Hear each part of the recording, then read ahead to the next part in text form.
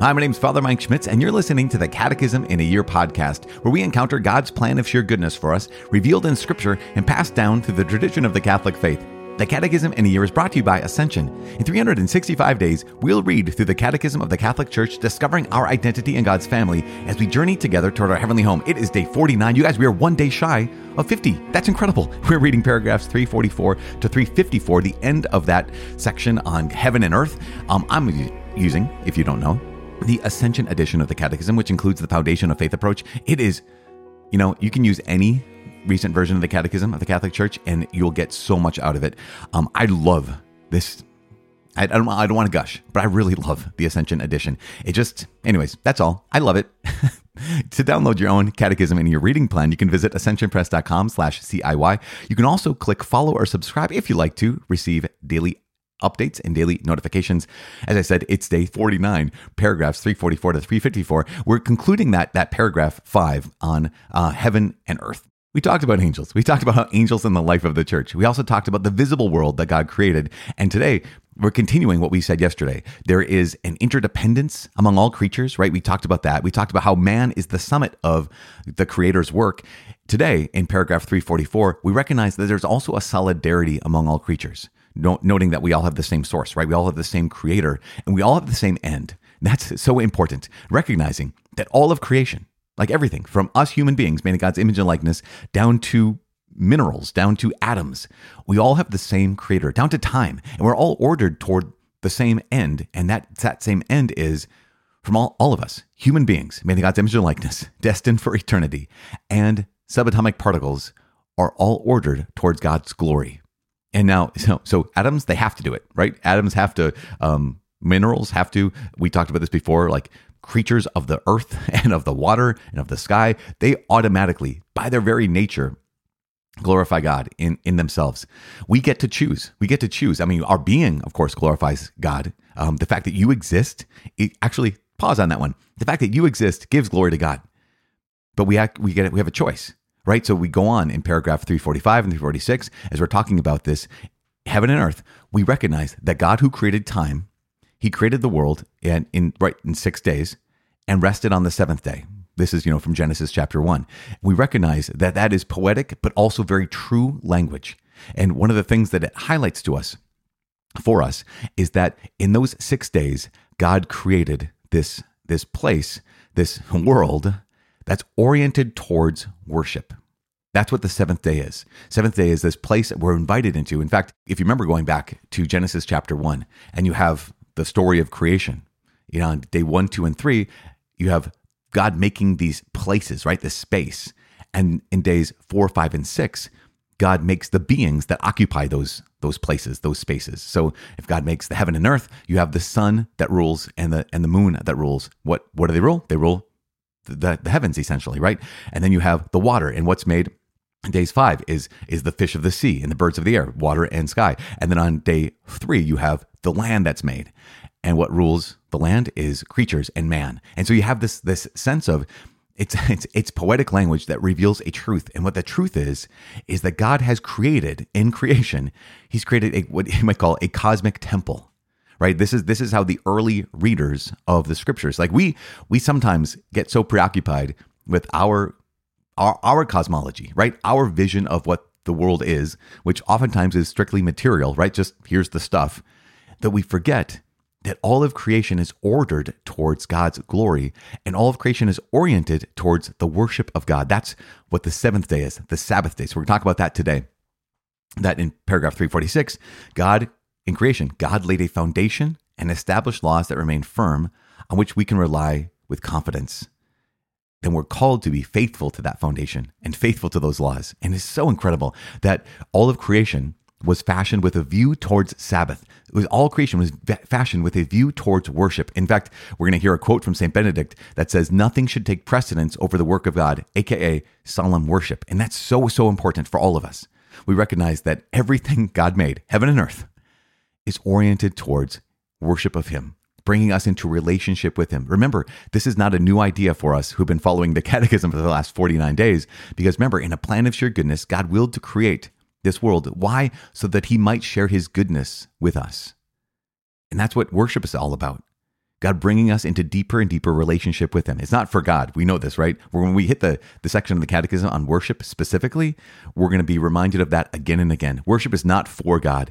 It is God's way of bringing us into deeper and deeper relationship with him. And then in paragraph 349, we're going to highlight the eighth day, right? The eighth day is the day of the resurrection and how powerful that is. And then we also have a little nugget day. So it's combo of paragraphs 344 to 349, which are the end of this section, and then nuggets of 350 to 354. If you're following along in your catechism, you can see that very clearly. But we're gonna start by praying, and then we're gonna launch in to today's reading. Father in heaven, we give you praise and thank you. Thank you so much for covenanting yourself to us, for giving yourself to us, for making us your children, for calling us to be part of your family. Lord God, in making us for worship, you have made us for joy. In making us for worship and orienting our lives towards worship of you, you've extended the invitation for us to dwell in your presence. Help us to live each day with you. To help us to live each day for you. Help us to see in this work of creation the invitation to be in relationship with you. Never let us be parted from you. In Jesus' name we pray. Amen. In the name of the Father, and of the Son, and of the Holy Spirit. Amen. As I said, it's day 49. We're reading paragraphs 344 to 354. There is a solidarity among all creatures, arising from the fact that all have the same Creator and are all ordered toward his glory. As St. Francis of Assisi prayed, "May you be praised, O Lord, in all your creatures, especially brother Sun, by whom you give us light for the day. He is beautiful, radiating great splendor, and offering us a symbol of you, the Most High. May you be praised, my Lord, for Sister Water, who is very useful and humble, precious and chaste. May you be praised, my Lord, for Sister Earth, our Mother, who bears and feeds us, and produces the variety of fruits and dappled flowers and grasses. Praise and bless, my Lord. Give thanks and serve him in all humility." The Sabbath, the end of the work of the 6 days. The sacred text says that on the seventh day, God finished his work which he had done, that the heavens and the earth were finished, and that God rested on this day and sanctified and blessed it. These inspired words are rich in profitable instruction. In creation, God laid a foundation and established laws that remain firm, on which the believer can rely with confidence, for they are the sign and pledge of the unshakable faithfulness of God's covenant. For his part, man must remain faithful to this foundation and respect the laws which the Creator has written into it. Creation was fashioned with a view to the Sabbath, and therefore for the worship and adoration of God. Worship is inscribed in the order of creation. As the rule of St. Benedict says, nothing should take precedence over the work of God, that is, solemn worship. This indicates the right order of human concerns. The Sabbath is at the heart of Israel's law. To keep the commandments is to correspond to the wisdom and the will of God as expressed in his work of creation. The eighth day. But for us, a new day has dawned, the day of Christ's resurrection. The seventh day completes the first creation. The eighth day begins the new creation. Thus, the work of creation culminates in the greater work of redemption. The first creation finds its meaning and its summit in the new creation in Christ, the splendor of which surpasses that of the first creation. In brief, angels are spiritual creatures who glorify God without ceasing and who serve his saving plans for other creatures. As St. Thomas Aquinas stated, the angels work together for the benefit of us all. The angels surround Christ their Lord. They serve him especially in the accomplishment of his saving mission to men. The Church venerates the angels who help her on her earthly pilgrimage and protect every human being. God willed the diversity of his creatures and their own particular goodness, their interdependence, and their order. He destined all material creatures for the good of the human race. Man, and through him all creation, is destined for the glory of God. Respect for laws inscribed in creation and the relations which derive from the nature of things is a principle of wisdom and a foundation for morality. Okay, as we said, there's the reading today. Little nuggets at the end, which is so good. That last piece reminding us of the reality of angels and the fact that the angels surround Christ their Lord. Remember that the angels are all oriented toward their whole heart, their whole lives. Whether angels have hearts, but their whole selves, their whole beings are devoted to the Lord, fully surrendered, fully given to the Lord. And that's incredible. I know people so often will say like, we become angels when we die. We don't. We have already said that. We've already established that. But in some ways, we become like the angels. Jesus says something along those lines. In what way? Well, at least in this way, that if we're in heaven, that means we're wholly surrendered, wholly given our whole lives, everything we are is given to the Lord, is oriented towards love of Him. And in that sense, that's one of the ways in which, in death, those who enter heaven are like the angels, because we get to be fully devoted to the Lord, which is incredible. And also, I love this reminder that the angels help the church on her earthly pilgrimage and protect every human being.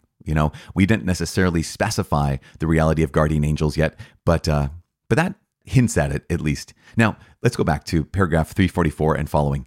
This is important. We already talked, as I mentioned at the beginning of this, about the interdependence of creatures, right? So the sun and the moon, the cedar and the little flower, this is from paragraph 340 from yesterday. The eagle and the sparrow, the spectacle of the countless diversities and inequalities tell us that no creature in itself is self-sufficient. Yes, so we're interdependent. But also, there's this solidarity among all creatures. So we're interdependent. And also, there's this sense of we're held together, right? We're held together by the fact that we all come from God and we're all ordered towards the glory of God. And that's why I love St. Francis of Assisi's prayer. It reminds me of the prayer of the book of Daniel, that, sun and moon praise the Lord. It goes that Shadrach, Meshach, and Abednego, or Hananiah, Azariah, Mishael, if you remember those three men in the fiery furnace, from the fiery furnace, they lift up their voices and they praise God from the midst of the fiery furnace. And part of what they praise God for is, for cold and chill, for frost and snow, for dew and rain, all these things. And here's St. Francis, who's kind of extending that when he has his praise and prayer of the Lord because of his creatures. Brother sun, sister moon, sister water, sister earth, those kind of things, which is incredible. But all of that, and the even more incredible thing, is that all of creation, everything that exists, is oriented towards worship. And I mentioned this before, but we recognize that here is God who created the world in 6 days, according to Genesis chapter 1, which is, again, poetic language, but it is a poetic language that reveals some powerful and really, really powerful truth. For example, we have this recognition that in the first 3 days, just a reminder, I know I said this at the beginning, but let's be reminded of it. In the first 3 days of creation, God solves the problem of formlessness. Remember, there's this book, it's a great book called Walking with God by Tim Gray and Jeff Cavins. And they say this, that God solves the problem of formlessness in those first 3 days. So he separates light from darkness, sky from ocean, and land from the waters. But the next 3 days, they parallel those first three, and they solve the problem of emptiness, right? So formlessness is solved by the separating of light from darkness, sky from ocean, land from waters. The next 3 days solve the problem of emptiness. So God fills the form he'd given. Fourth day fills the first day. The day and night are filled with the sun, moon, and stars. The fifth day fills the second day. The sky and the ocean are filled with birds and fish. Finally, the sixth day, the land, is filled with animals, plants, and human beings.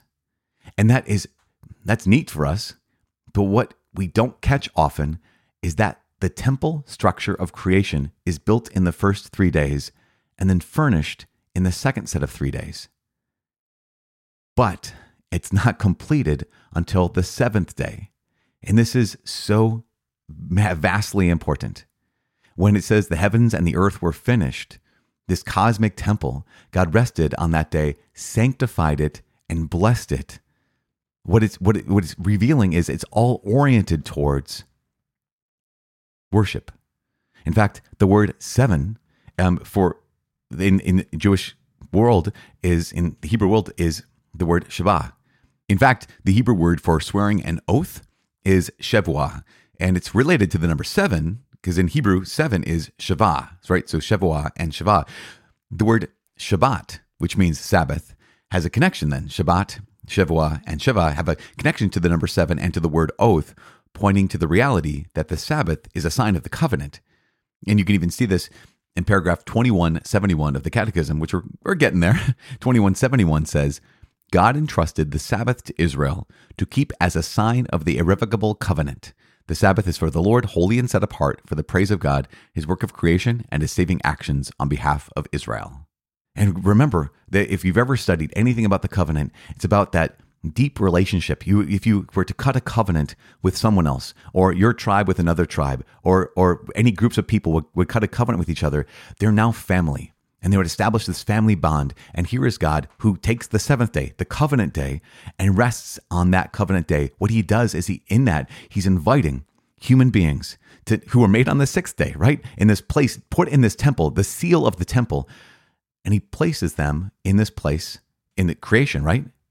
That's oriented towards worship, and invites them into the seventh day, into his rest, invites us into this worship of God.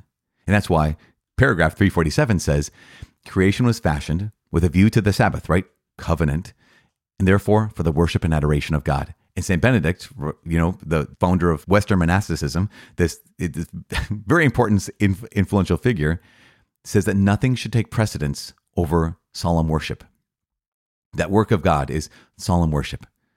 And that's one of the things that we're just reminded of. You can see in the sidebar, there's a couple of different paragraphs, 1145 to 1152. If you want to flip over to those paragraphs, you can see what the church is talking about when it highlights the fact that we are all called to this sacred task of worshiping God. It just is remarkable, incredible. And the last line in paragraph 347 says, this indicates the right order of human concerns, meaning nothing should take precedence over worship. Okay, if worship is the priority, right? If worship is the number one thing, that indicates the right order of human concerns. There are so many things to be concerned about.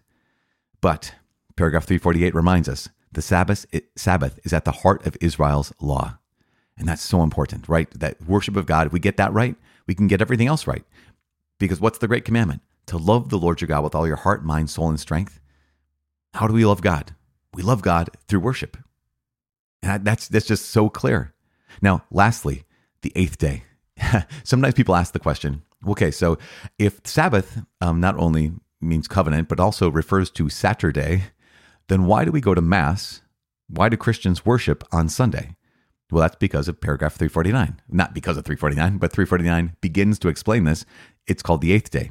But for us, a new day has dawned, the day of Christ's resurrection. So the seventh day, right, Shabbat, the Sabbath day, Saturday, completes the first creation. The eighth day, Sunday, begins the new creation. Thus, the work of creation culminates in the greater work of redemption. This is incredible, right? So creation, amazing, incredible. Why we have the world. The temple is established.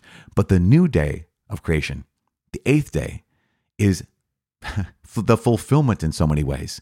Because true worship has been given to us by Jesus Christ. And true relationship, there's a false relationship, but a fuller relationship has been given to us in Christ, where we actually get to become God's sons and daughters, adopted in the power of the Holy Spirit through baptism. It is really incredible. That's why the last line of paragraph 349 says, the first creation finds its meaning and its summit in the new creation in Christ. Man, that's amazing. And you guys, and we get to experience this every single Sunday, as well as every single day. Every time we go to the Mass, we get to re-participate. We get to enter into that place where time and eternity meet, that place where time and eternity touch, that place where we're invited to be able to say, I live in the world. I live on day 1 through 6, but I'm invited to, at times, to step into eternity. I'm invited to step into day 7, or even more clearly, into day 8, the day of the new creation, the day of redemption. And that is just such an incredible gift. Tomorrow, we get to talk even more. You guys, this is going to be so exciting. We get to talk about human beings. And if there's anything people like talking about, is themselves. And so tomorrow we get to talk about human beings, and how we're made in God's image and likeness, what all that means as we just continue to just praise God and glorify God. I am so thankful for you. It's 49 days. And 49 days can be kind of tough, but here you are hanging with it and sticking with this whole thing. I am so, so proud of you. And thank you so much for sticking around, because it's kind of a big deal. Sometimes just learning facts can be a little dry, but we know that we're not just learning facts that we now can recite or quote. We're allowing those truths to penetrate not only our minds and transform them, but to penetrate our hearts and set them on fire. So I'm praying that your heart becomes more and more on fire with the Lord. As you and I are drawn into deeper and deeper worship of God, deeper and deeper love of God. I'm praying for you. Please pray for me for that too. Man, my name is Father Mike. I cannot wait to see you tomorrow. God bless.